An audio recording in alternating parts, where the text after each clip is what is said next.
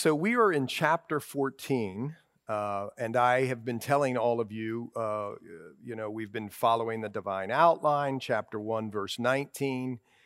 We've been doing this now for, I guess, 13 or 14 weeks, and we're building right upon our foundation here, and we're find ourselves in this little interlude or intermission. It's not really an intermission, but it's this place where we're introduced to a lot of characters.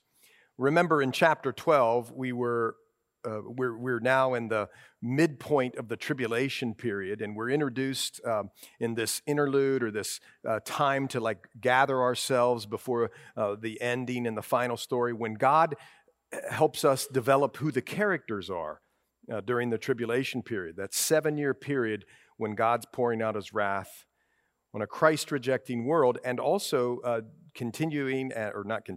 doing business with the, as I like to say, with the nation of Israel, and fulfilling all those promises. So that's chapter 7, that's 7 years of that. And at the end of that time, Jesus Christ with his saints who are in heaven, chapters 4 and 5, because of the rapture, are going to come back at the end of 7 years and rule and reign on earth for 1,000 years. That's called the millennial reign or the millennial kingdom. And at the end of that time, a lot of things are going to happen. We'll see maybe a few tonight, a prelude to that. But then after the millennial kingdom, chapter 20 of Revelation is chapter 21 and 22. Even I can figure that out. And after the millennial reign is the new heavens and the new earth. Somebody asked me the other day, where are we in heaven? Where's heaven? Well, it depends on when you're talking about. Heaven's being with the Lord, right? If you died today, you'd go up and be with the Lord. Maybe, some consider that, call it the third heaven. But where are you going to live for eternity? In the new heavens and the new earth. With a resurrected, glorified body. Isn't that beautiful and wonderful? Okay, so we're in this, and we're finding out the characters, the drama, right? In any good drama, we talked about this, you find out the characters, character development. I even put in the WWF in one of the sermons. Can you believe that? Because WWF is they're masters at developing the characters. That's why it gets popular, because you learn the backstories about all these guys. That's why the NHL suffers a little bit. They don't concentrate on the people. So you don't know the stories, but when you know the stories, it becomes personal to you, and we talked about that. So the woman, who's the woman? Chapter 12. The woman is Israel, and the child is Jesus, and the dragon is Satan, right? And then we talked about Satan being thrown out of heaven, and then the woman being persecuted, just horrifically, Israel being persecuted. And we encounter in chapter 13 what we did last week, this beast from the sea. And we decided that was the Antichrist, and we talked about that. And then this beast from the earth, who is the false prophet. In other words, you've just found and discovered that the enemy of our souls has an unholy trinity, because he's the copycat of all copycats. He tries to copy the Lord to draw people away. So sometimes things look slick and right, and they aren't slick and right. Or yes, they are slick, but not right. Listen, so one of my kids has to get surgery tomorrow. So he goes to Messiah, Kai does, okay? And 2 years ago, he hurt his knee, and he had to get surgery on November 1st. Of 2018. Now it's almost November 1st, 2020. A couple weeks ago, he's playing football, and he comes knee to knee with somebody, and it turns out he has a torn meniscus, same meniscus that he tore last time. He had ACL meniscus surgery. So here he is at Messiah, and he can't straighten his leg, and he's in pain. And so they were obviously in the middle of the state. They're good doctors, and there's fine facilities and all that sort of thing, but the doctor that we had the first time is associated with the Pirates, and he's just a good guy. And we decided that we were going to bring, with Kai's blessing, he's 18 years old, of course, we were going to bring Kai back and do it here and then go online for the rest of the time. And One of the factors into that was he was in pain. You know, if he wasn't in pain, we would have waited till Thanksgiving. If he could straighten his knee, waited till Thanksgiving or whatever. And that's not uncommon for knee surgeries to do that. But he was in pain. But here's the other reason. I kind of alluded to it a minute ago. You see, we trusted the doctor. We really liked the doctor. When you go there, right here in the middle of trouble, right? You got this knee and you're in pain. And, you know, you're wondering, can you save the meniscus? Can you not save the meniscus? What's going on here?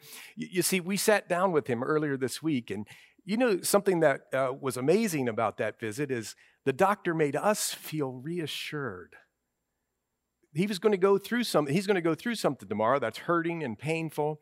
But before it happened, the doctor told us everything that he could possibly do or possibly encounter. And he even got down to what sutures he was going to use and why he was going to use the certain sutures to help stabilize that meniscus if he can, in fact, save the meniscus. He told us all about it and why there's different sutures and what they do and the whole shooting match. And one of the things that we said when we left, and then we actually said it this afternoon, man, Dr. Frank made us feel better. You know why Dr. Frank made us feel better? Before the visit, we still were going to go through the surgery, and it was still going to be painful and, rehab and all that sort of thing. And when I say we, I mean he, not me. But, you know, you don't like your kids to go through that. But here's what made us feel better. He told us what was going to happen. I mean, he's done this a million times. He told us what was going to happen. I even looked him up today. He started practicing in 2001. So in, 20 years, 19 years, surgeries on Tuesdays and Thursdays, 10, 11, 12 surgeries a day. You do the math. He's done a lot of these.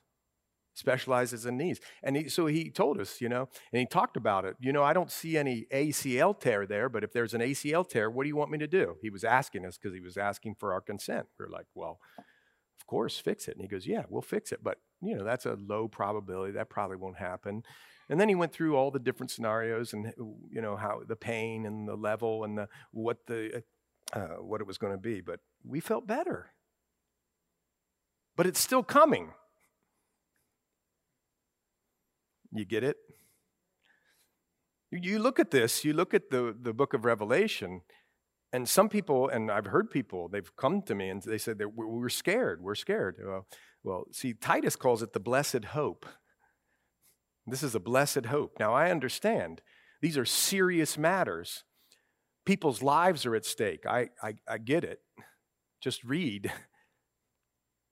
And yet, what the Lord is doing here is telling us what's going to happen beforehand. And, oh, by the way, he's giving, listen, he's giving everybody every opportunity to miss the tribulation. Well, what do I mean? Well, back in chapter 7, just turn there. You see, one of the things that the Lord wants to do is concentrate heavily on the nation of Israel. So he combines it in a sense. A couple things. One thing he does is he calls out 12,000 people from the 12 tribes of Israel to be these Jewish evangelists who are going to preach, some say, and are certain, it's in the first part of the tribulation, the first 3.5 years.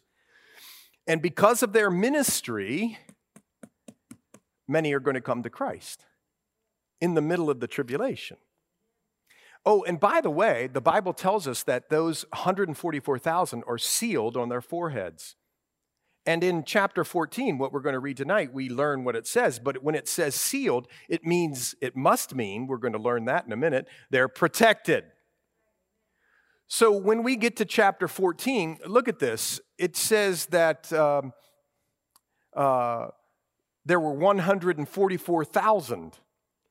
There weren't 143,999 Jewish evangelists. In other words, God sealed them and brought them through the tribulation. Oh, by the way, saints, you're sealed. You have the Holy Spirit in you, and the Bible tells you it's a down payment or a deposit, like layaway, guaranteeing your entrance into heaven. That's what the Bible says. So listen, if you've surrendered your life to Jesus Christ, the Holy Spirit has come into your life. You're counting on that death and resurrection of Christ for your salvation. The Holy Spirit's come into your life. Listen to this, folks. Things might get hard here, but you're going to heaven. You're going. So just like the surgery, yeah, there's pain involved. There's some rehab. You're going through some tough stuff, tribulation. But you know what's at the end of the tunnel, so to speak. And that's what this is about. And here, look at this. Do you remember in chapter 13 and chapter 14, this unholy trinity is described and what they're going to do? It actually said that the Antichrist is going to get to the place where he's pointing people to worship the dragon. You catching it, folks? In other words, Satan worship is going to be prevalent in that world. Satan worship. And then he's going to get us to the place through this false prophet who is seen to be somebody who's in the religious world, who's helping this Antichrist set up himself in the temple halfway through this tribulation period. And at this time, they're going to ask people to receive a mark on their right hand or on their foreheads. Again, copycat. And that's going to dictate whether or not they could eat or buy and sell or be in the economic world. So you're like, well, wait a second. You know, one of the great ways in which to be a writer, the Holy Spirit knows this, I'm sure. You know how to prove your point when you're writing? Compare and contrast, right? If you want to make a big point, compare and contrast. And chapter 14, see, it's like, I know my mind works weird, so I'm going to do this for you. You know that little game that kids play where they go like this? You know what I'm talking about? And who can win, and then right? Well, you know the story of the Bible. I think of the story of the Bible that way. Man sins and falls. Okay, you put on a prickly outfit. Oh, animal coverings. The place is devolved until it's so bad that Lord has to bring a flood, but ark and salvation. And then you get to the place the kings. Are you kidding me? The kings? We went through these stories. Their lives, their kingdoms just were out of control, evil. They got to the place, we were talking about it last night. Israel got to the place where they were sacrificing their firstborn on the statue of Molech. They worshiped like the other surrounding countries. When God had called them out and said, I want you to worship one way, and that's here at the temple, not 2 ways, not 50 ways, one way, because I'm gracious and merciful. I'm going to bring you into my presence, so to speak, through the great high priest or the priests in the tabernacle or the temple. You see? God said there's one way. It's just merciful and gracious. And then people said, no, we want more ways. And it spiraled out of control until sacrificing. And on and on and on we go until Jesus Christ, the final one, right? But here you have this, in the middle of this tribulation period, which is a very difficult period to say the least, comparing and contrast, you get to chapter 14, you get Mark's here and Mark's here, and Jesus says, hold on. I want you to read something, chapter 14, 1 through 5. Here it comes. Then I looked, and behold, a lamb standing on Mount Zion, and with him 144,000, having his father's name written on their foreheads. Compare and contrast. In other words, I told you, right? Who I am all throughout the Bible. I've told you all throughout the Bible. I've told you that Jesus said, I'd never leave you nor forsake you. New Testament. Lo, I'll be with you always, even to the end of the age. How about that one? And here he marks and sealed, God does, these 144,000 Jewish evangelists. And John, the Revelator, the one who receives these visions, this first vision here, he looks and behold, there's a lamb. Who do you think that is? That's Jesus. And he's standing on Mount Zion. Why Mount Zion? Because Isaiah 24:23 says, and other places, I think it's 24:23, check me. I just did that off the top of my head and I'm not sure now. I knew it had to do with Michael Jordan's number. But anyway, I think it's Isaiah 24:23 that says he's going to rule and reign from Mount Zion. So why do you think the Lord's telling us or showing John this vision? Because you have people who are inside the tribulation. There's 144,000 Jewish evangelists who are inside the tribulation. Do you remember you had two witnesses at the wall who were sharing the gospel? They died, and right, you remember all of that? So gospel's been going, so there were tribulation saints that came to know the Lord in the tribulation. And now, things are happening. Things are happening during the tribulation period that are really rough, including to this place where you had to take this mark. And the Lord is encouraging us now and will encourage them then, that the 144,000 made it through because they were sealed. And the Lord is with them standing on Mount Zion. Now listen, there's a million different views about verses 1 through verse 5. When and where are they? Many people believe that this is not Mount Zion on earth, the one where the Temple Mount is, where this vision takes place, but it's the Mount Zion in heaven. You know this, right? That there is a heavenly scene that matches the tabernacle in the area. You know that. It's better. It says it in Hebrews. So some people believe this is a vision of the Lamb of God who's in heaven with his saints, and that somehow this 144,000 are with him. Some people believe, who take that view, some people, now listen, that those 144,000 in like a mini second rapture have been called up to be with the Lord. Other people believe that this is actually Mount Zion, and that what this is because they're in the interlude. It's not Jesus in heaven, it's Jesus when he comes back in chapter 19 to rule and reign with his saints, and John is being allowed to see ahead of time what's coming. And that this 144,000 are there, in other words, they've made it all the way through. You be a Berean and decide how you would come down on that. Here's the point. These sealed ones make it through. They make it through, and you're going to make it through because you have the seal. You've been filled with the Holy Spirit.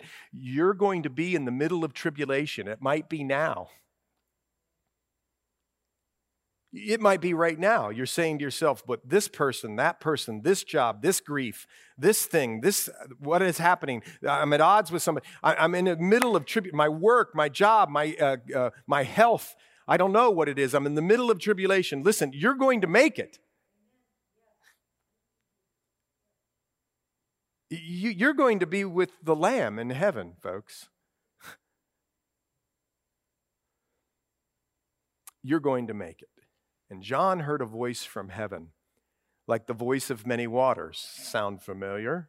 It should sound familiar because in chapter 1, that's how they described Jesus. So whether this was Jesus' voice or his Father's voice, because anyway, whether it's Jesus' voice or God the Father's voice, it's the voice of many waters, and it's like the voice of loud thunder.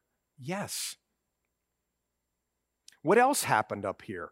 And I heard the sound of harpists playing their harps. In the King James, it says harpers. It says, how does it say it? Harpists harping their harps. Isn't that great? Harpists harping their harps. So you hear the sound of harpists playing their harps. People in heaven who are playing harps. There's going to be music in heaven, folks. Music does something to us, doesn't it? Remember back in the 70s and the 80s when, and 90s even, I think even Tipper Gore was in on the commission about how this music was impacting kids, and they were doing bad things to themselves because they were listening to that real dark music. And I can remember some of the people in the Senate or the congressional hearing saying, come on, music doesn't have any impact upon a person to get them to do something. Shoot, that's not what the Bible says. The Bible says music is very impactful, and the Lord designed it to worship Him. Do you worship just when you play music or sing? No, you worship all the time. But it's one way we can express ourselves, and God gave it to us, and He was the creator of it. So if God's the creator of it, He can regulate it. But here, they play harps. That's what you do in heaven. And they sang as it were a new song before the throne. I think these are all coming from here. This one's Gale Sayers, Chicago Bears running back. Psalm 40. I think it's verse 3, but it's Psalm 40. David said, I'll put a new song. The Lord's put a new song in my heart to be able to praise Him. Of course, they sang as it were a new song before the throne. There's a lot of people who argue about who it is that's singing right here, but it seems just plain to me that any group in heaven, each group in heaven are going to have certain songs that they'll be able to sing, and they'll alone. In fact, you know what? Jared over there and me, I'm going to be able to sing a song to my Lord, but Jared's going to be able to sing a song too, but it might be a different song because the Lord's working out His salvation with, Jared's working out his salvation with fear and trembling with the Lord, but so am I, and so am you. We're going to sing same basic pattern of song, but we're going to sing our own unique song. So what I think's happening here, personally, is, you remember the church in Revelation chapter 5, they were singing. They have a song to sing, and they can play music. So they're doing something, but also these tribulation saints. Come on, folks. If you're not one of the 144,000, you will be able to sing a new song, but you can't sing their song. They're going to sing their song. It's going to mean something to them. And these 144, why am I going through that? Because it says this, they sang as it were a new song before the throne, before the four living creatures and the elders. And no one could learn that song except the 144,000 who were redeemed from the earth. Nobody could sing that song. Nobody can sing your song, in a sense. We all sing the same song, in a sense. We're redeemed by the blood. We live because of the resurrection. But you know what? We're all in different places and different spots in life, and He brings us up out of different things. It's all the same in one sense. We're sinners, but they're different scenarios and circumstances. Some people worship with ties and three-piece suits. We worship with jeans and a shirt, a button-down or something on. But it doesn't... Okay, we have a different expression of worship, but we're all the same. We're worshiping the Lord, right? Yes. Man, isn't it great that He puts a new song in your heart and my heart? In Ephesians 10, He says, you're His poem. He's not writing Catherine's story the exact same as my story. Yes, it's all based on the blood of Jesus Christ and His resurrection, but He's doing something He's doing things in different ways for Catherine and different ways for me, but it's not better. It's just different. We sing a new song, yes, the same song in one sense, but different. It's just so beautiful. And so here, as I see it, yes, these 144,000 are going to sing a new song that no one else could sing. We didn't go through what they went through. Well, theologians make a big deal about that. And I'll just leave you to study that. And no one could learn that song except the 144,000 who were redeemed from the earth. These are the ones, isn't this interesting?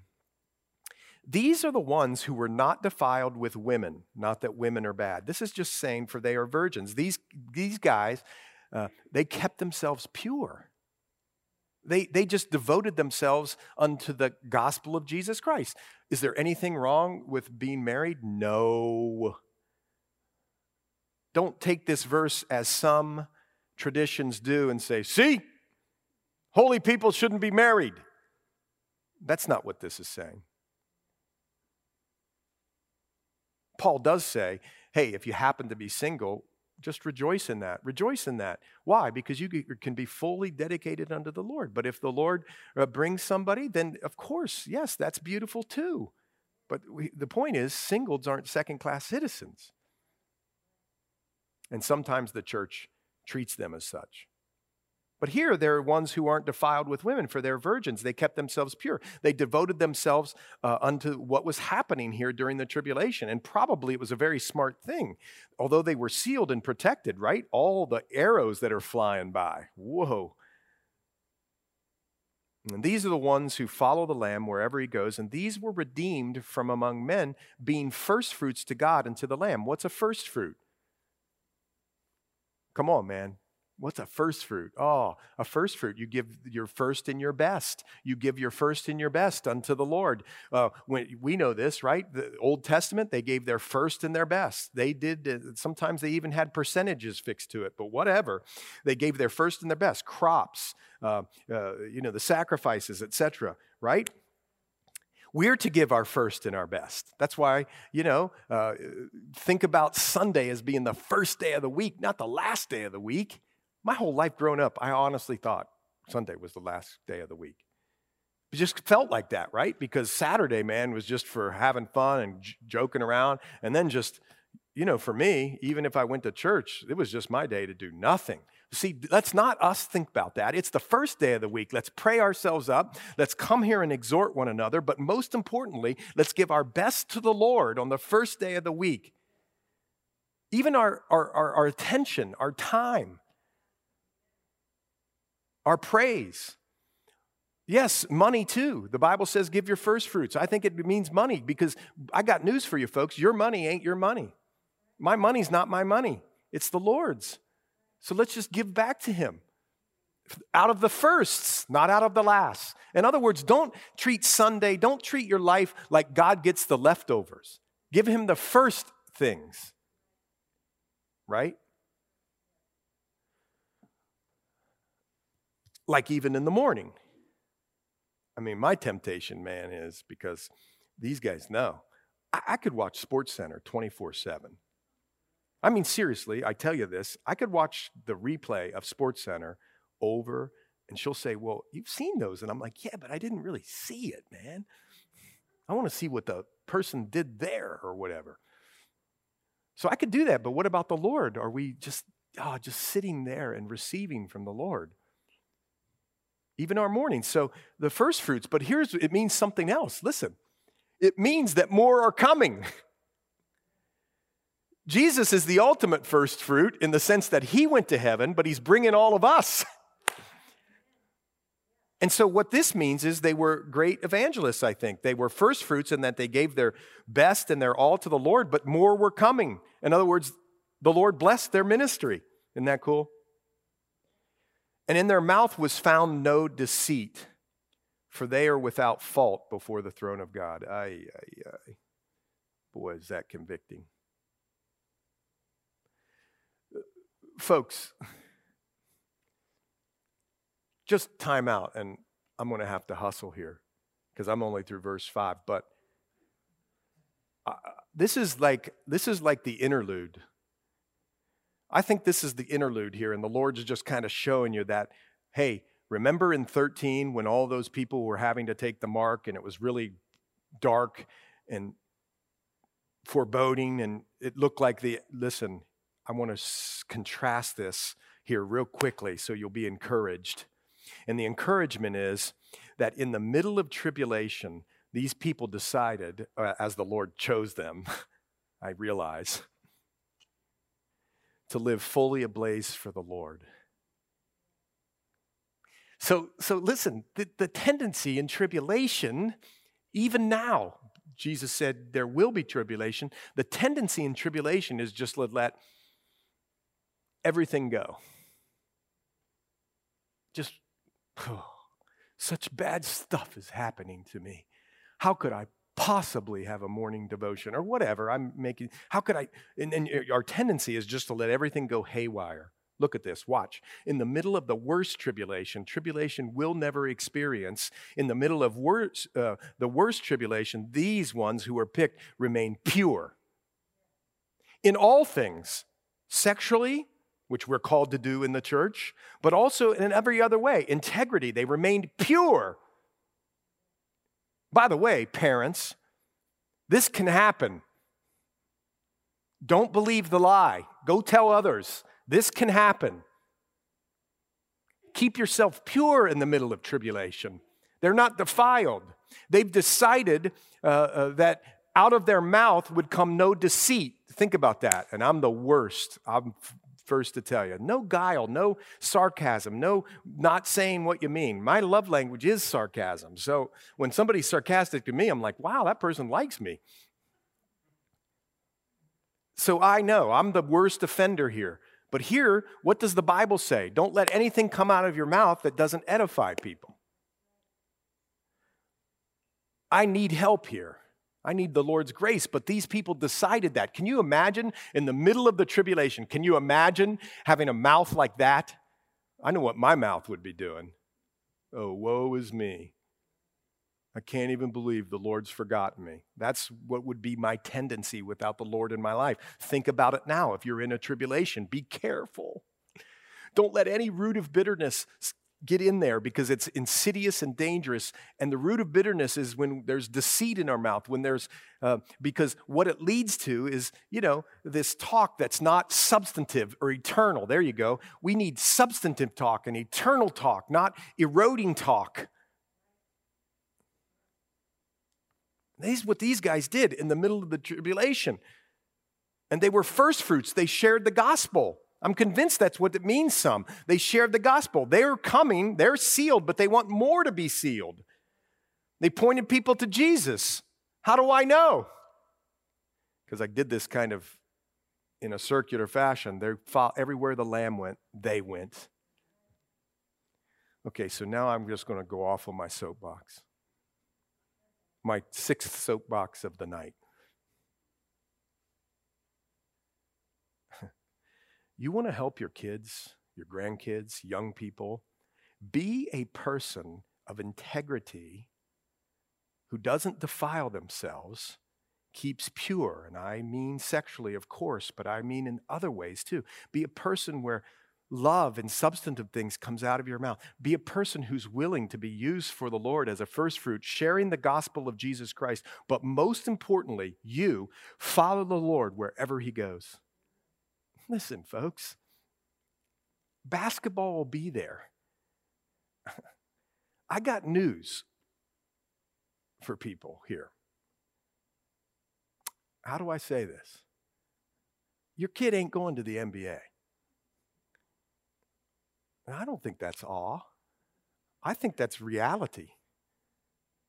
But here's the thing, at the end of their athletic career or their drama career or whatever their career is in those sorts of things, it's going to be them and the Lord. So listen, why it's not bad to put people in sports. Tim Tebow did it. He does it like a master, man.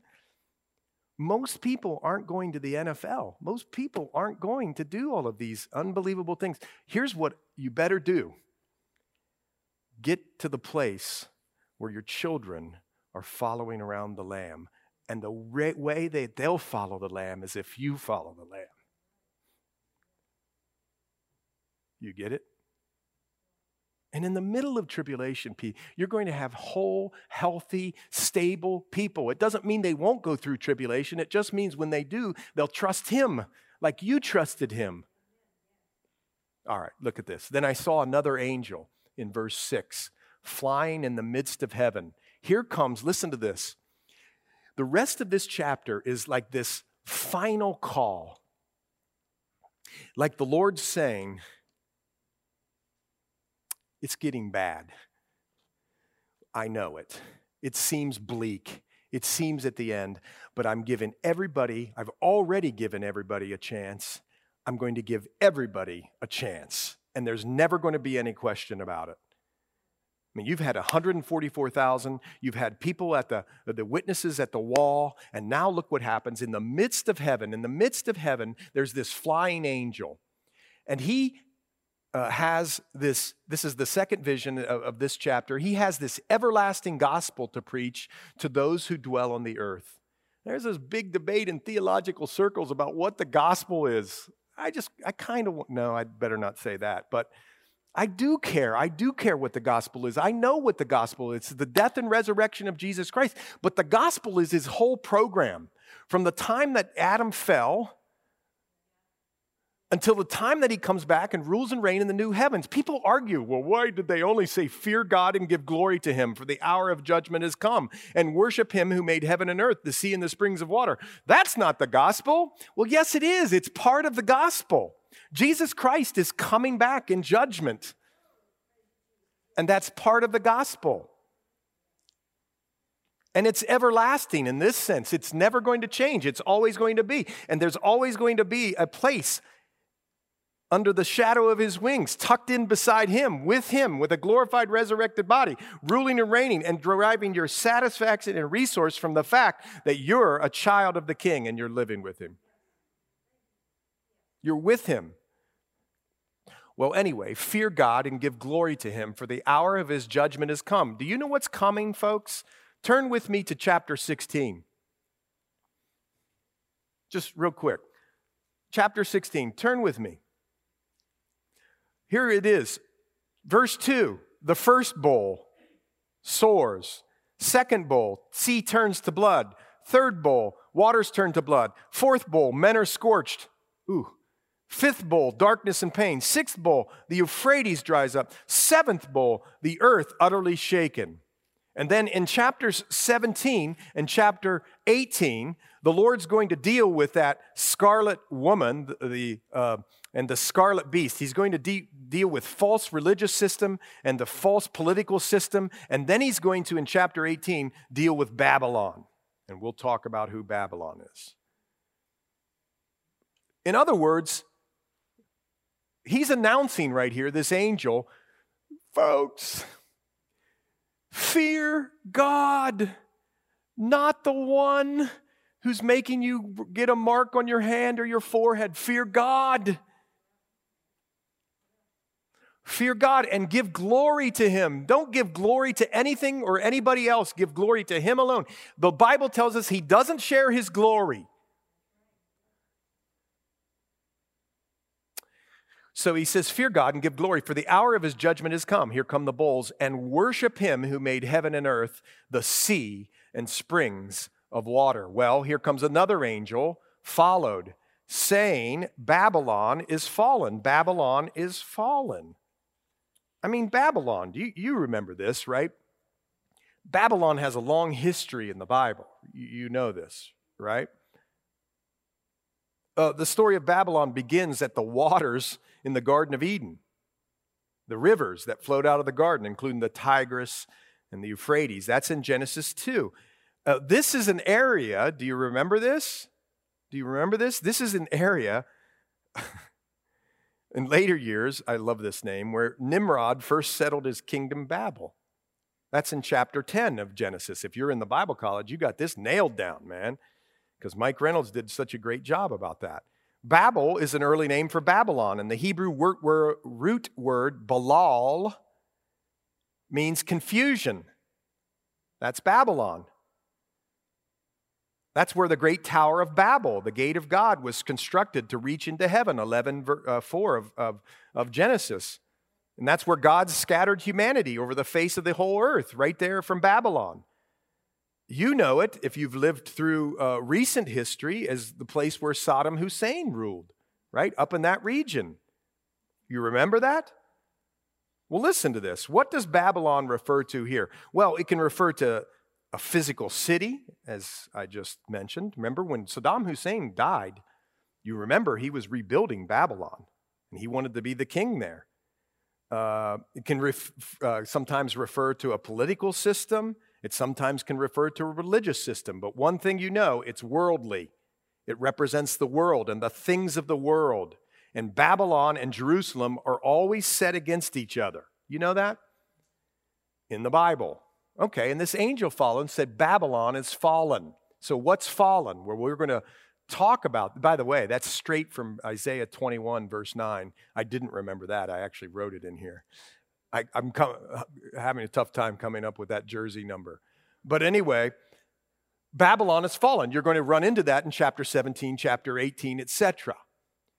But know this, it's that false or world system. Could be a city, could be a religious system, could be a political economic system, right? We'll get into that. Why? Because she had made all nations drink of the wine of the wrath of her fornication. She was into some devious stuff, man. The world system, and we know that from the New Testament. We are not to connect with the world. We're not to draw from the world. We're to be separated from the world. Folks, the church and the people of the church should look different than the world.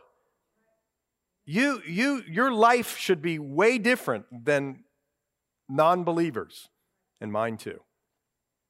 Well, a third angel followed them, saying with a loud voice, if anyone worships the beast in his image and receives his mark on his forehead or on his hand, look how merciful this is. He's warning them. He himself shall also drink of the wine of the wrath of God, which is poured out full strength in the cup of his indignation. Wow. He shall be tormented with fire and brimstone in the presence of the holy angels and in the presence of the Lamb, and the smoke of their torment ascends forever and ever, and they have no rest day or night who worship the beast. Anyone who chooses to reject God and choose the mark of the beast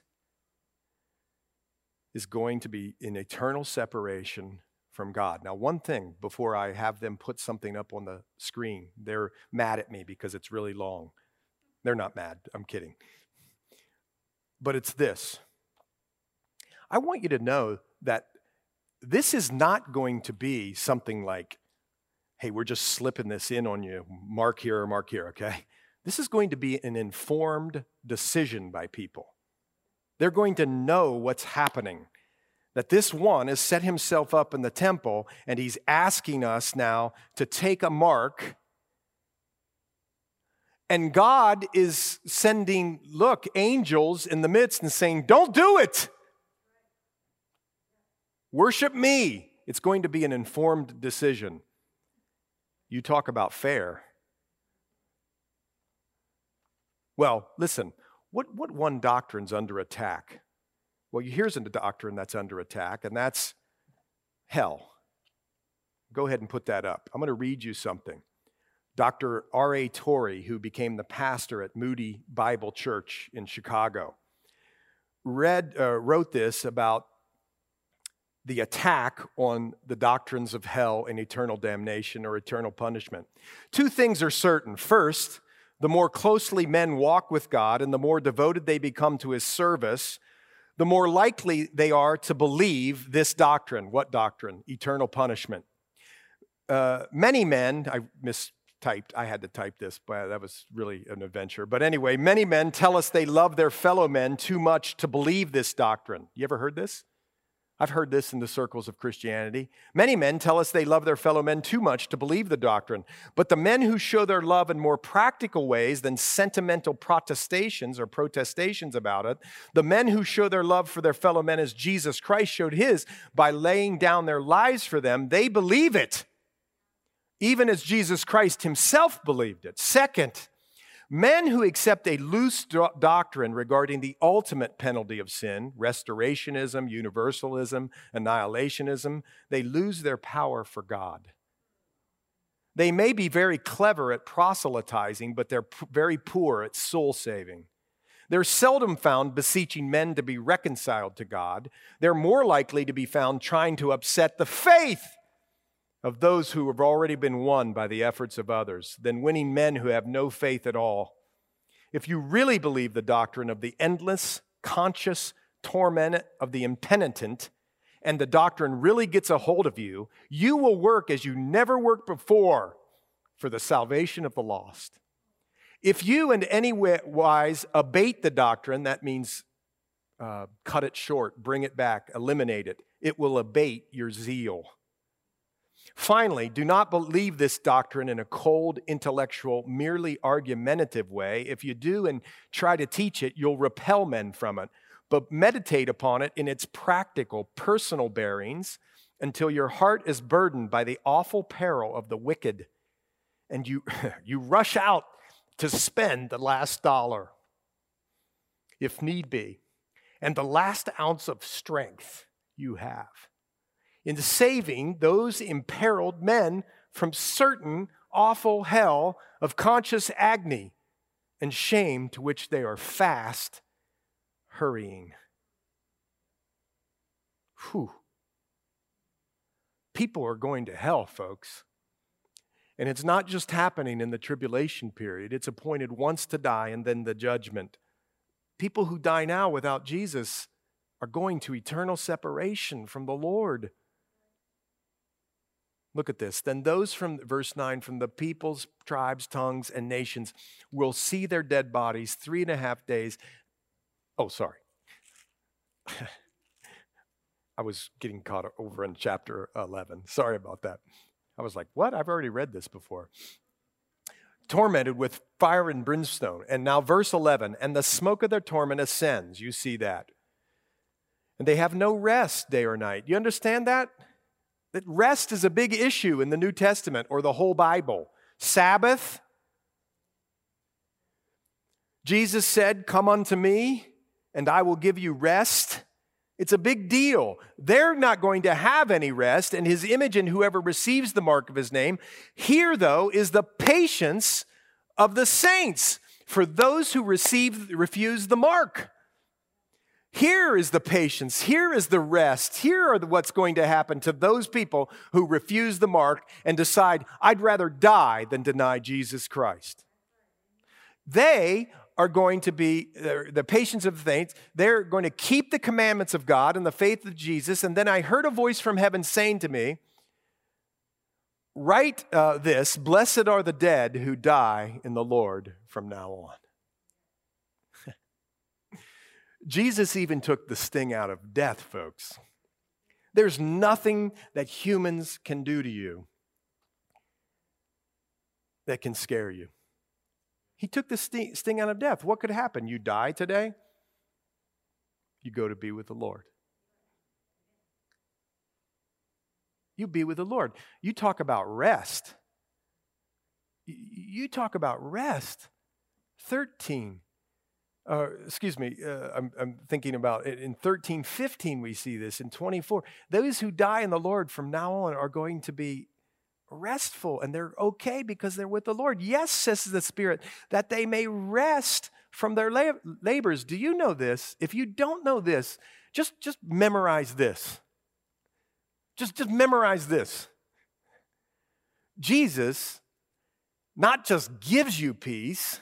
Listen, Jesus is your peace. That's what Ephesians 2:14 says, that Jesus is your peace. Don't look for peace in circumstances. My bills aren't paid. I'm not peaceful. My bills are paid. I feel great. Yes, I understand we get under stress, but the fact remains that he is good and working on your behalf, whether or not that bill is paid or not. If you have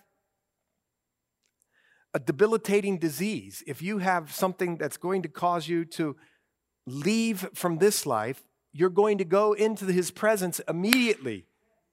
There's nothing that anybody can do. You have the peace of God because Jesus is your peace. Circumstances can't hurt you. He's like telling them in contrast, don't worry. You'll have an eternity with me. Then I looked, and behold, a white cloud. Now, the cloud represents the glory of God, right? You know that.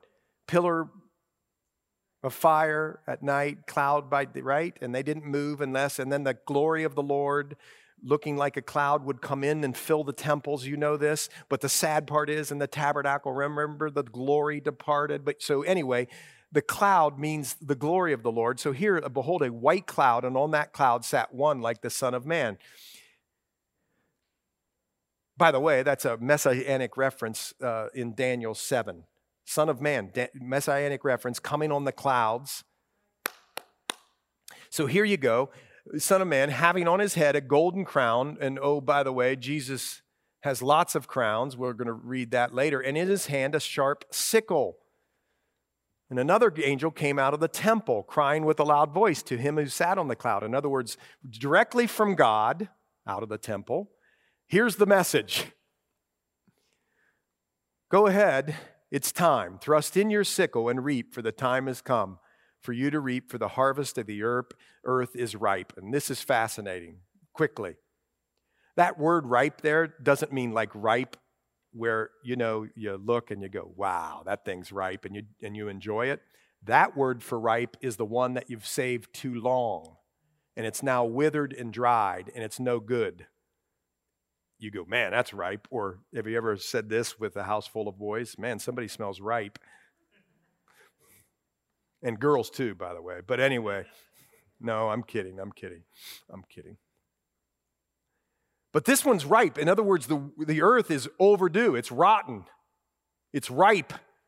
So he who sat on the cloud thrust in the sickle in the earth, and the earth was reaped. He came as the lamb, the spotless lamb, but he's coming back as a conquering king with a sickle in his hand. And he's going to reap a harvest, and he's not, in this picture, the suffering servant. He is the suffering servant, but he's also the conquering king. So then another angel came out of the temple, which is in heaven. He also had a sharp sickle, and another angel came out from the altar who had power over fire. And he cried with a loud cry to him who had the sharp sickle, saying, thrust in your sharp sickle and gather the clusters of the vine of the earth, for her grapes are fully ripe. So the angel thrust his sickle into the earth and gathered the vine of the earth, and he threw it into the great winepress. Just do me a favor and flip over to chapter 19, verse 15.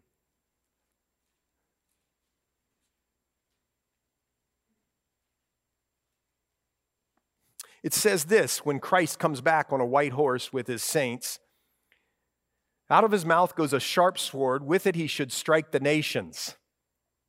And he himself will rule them with a rod of iron. He himself treads the winepress of the fierceness and wrath of Almighty God.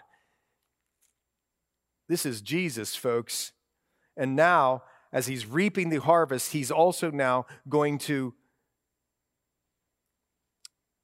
pour out judgment, alluding to the great winepress of the wrath of God. We see it in Revelation 19:15, and the winepress was trampled outside the city, and blood came out of the winepress up to the horses' bridles, for 1,600 furlong. Now, every one of your Bibles are going to say something different about what a furlong is. But 1 furlong is about 1/8 of a mile, and so this is about 200 miles. So listen again, outside the city, and blood came out of the winepress up to the horses' bridles for 1,600 furlongs. And it just seems, doesn't it, as we are reading in chapter 19, 11 through 19. I read you a portion of that. I just had you read verse 15. But chapter 19, 11 through 19 is discussing Jesus and his armies at the Battle of Armageddon. At the Battle of Armageddon. And now, listen, where's Megiddo, Armageddon? Megiddo, Armageddon's North Israel, or going towards the north, going more north than Jerusalem. And so many people believe that's where the battle is going to take place. But if you search the scriptures, this is fascinating. It says in Isaiah 63:1 that there's going to be a battle upon the Lord's return in a place called Bozrah. That's down near the Dead Sea, over on the Jordan side. That's Bozrah.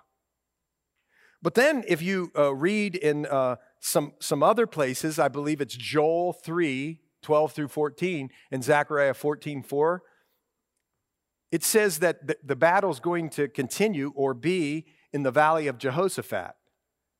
You know where that is? It's called the Kidron Valley. And it literally is right outside the city wall or the Temple Mount. You can look right down in it. It's not very far. Oh, wait a minute. By the way, the battle is discussed as being in the valley of Megiddo in Revelation 16 and Revelation 19. So it's popular to say that the battle takes place in Megiddo, but could it be Bozrah to Megiddo is approximately 200 miles? Could it be that the campaign is so big and that the armies are so large that are come up against the nation of Israel right up unto the place that this is a full campaign against Israel, but when Jesus comes back and speaks those words, whew, they're all wiped out. They're all wiped out. So the message becomes, doesn't it become this?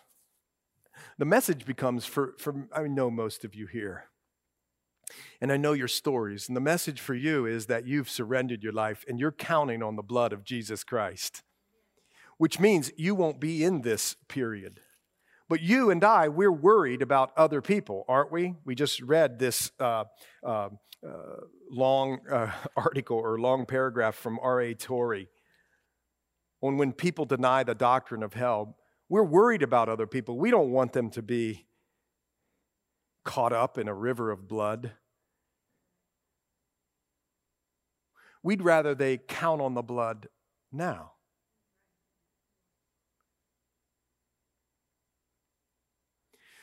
So what is God calling us to?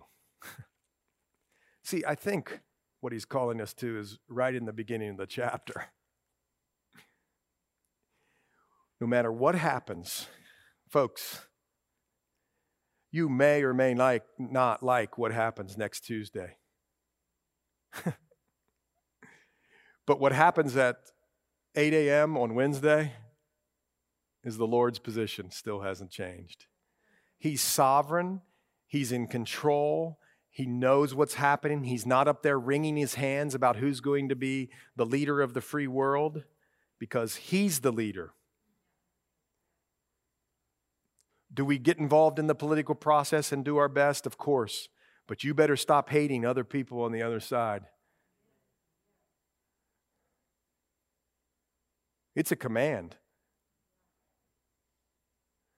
What do we do, though, in the middle of tribulation? If these policies don't go into effect, or I have to pay more taxes, or I can't meet a bill, or the doctor gives me bad news, or my boss fires me, or my whole family has rebelled against me, or whatever, what am I to do? I'm to remain pure.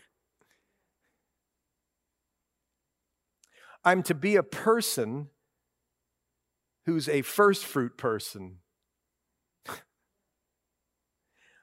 I'm to be one that speaks life and encourages people. And most importantly, you'll never do it if you don't do this last thing first. Be wherever the Lamb is. Just tuck yourself up under the Lamb. Just walk with him and talk with him.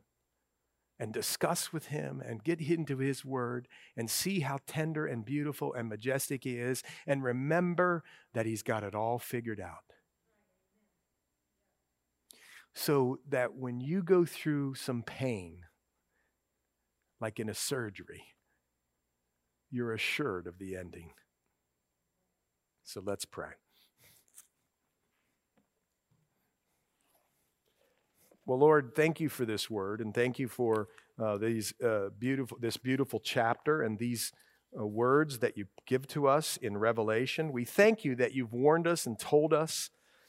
You've said to us that we're to be ones who are to persevere and to have patience and to stick with you, the patience of the saints. Lord, help us to have patience. Help us to be ones who stick with you no matter what. We need your grace and resource to do that, not our self-will. We need you, because our self-will, we know, only gets us so far, and really it's nothing at all. Lord, we'll try, but we need you to come through. And as I prayed earlier, Lord, would you help us to stay in that place where we know we're needy, but we're abiding. In Jesus' name we pray. Amen.